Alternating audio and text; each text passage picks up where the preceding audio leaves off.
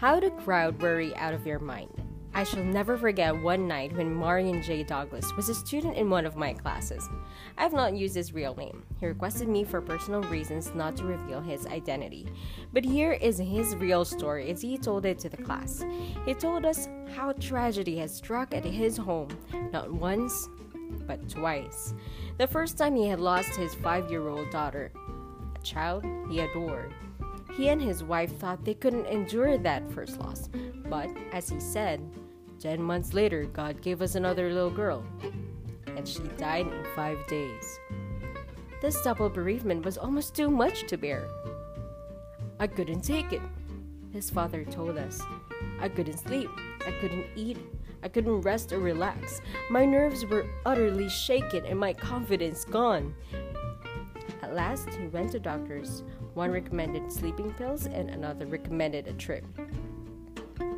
He tried both, but neither remedy helped.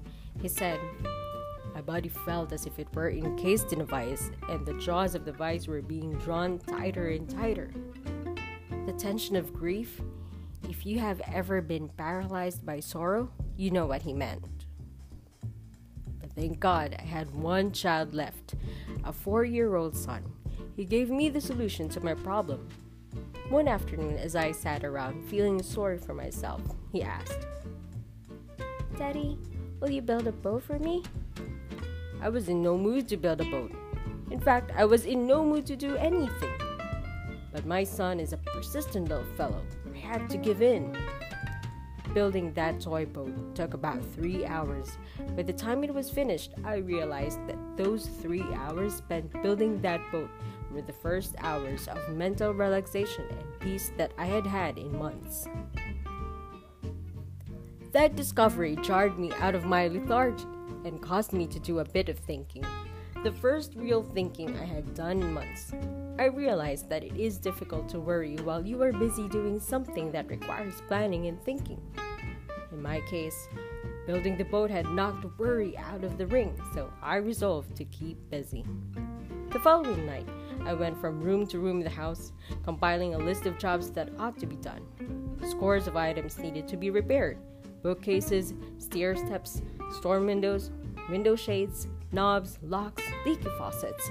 Astonishing as it seems, in the course of 2 weeks I had made a list of 242 items that needed attention.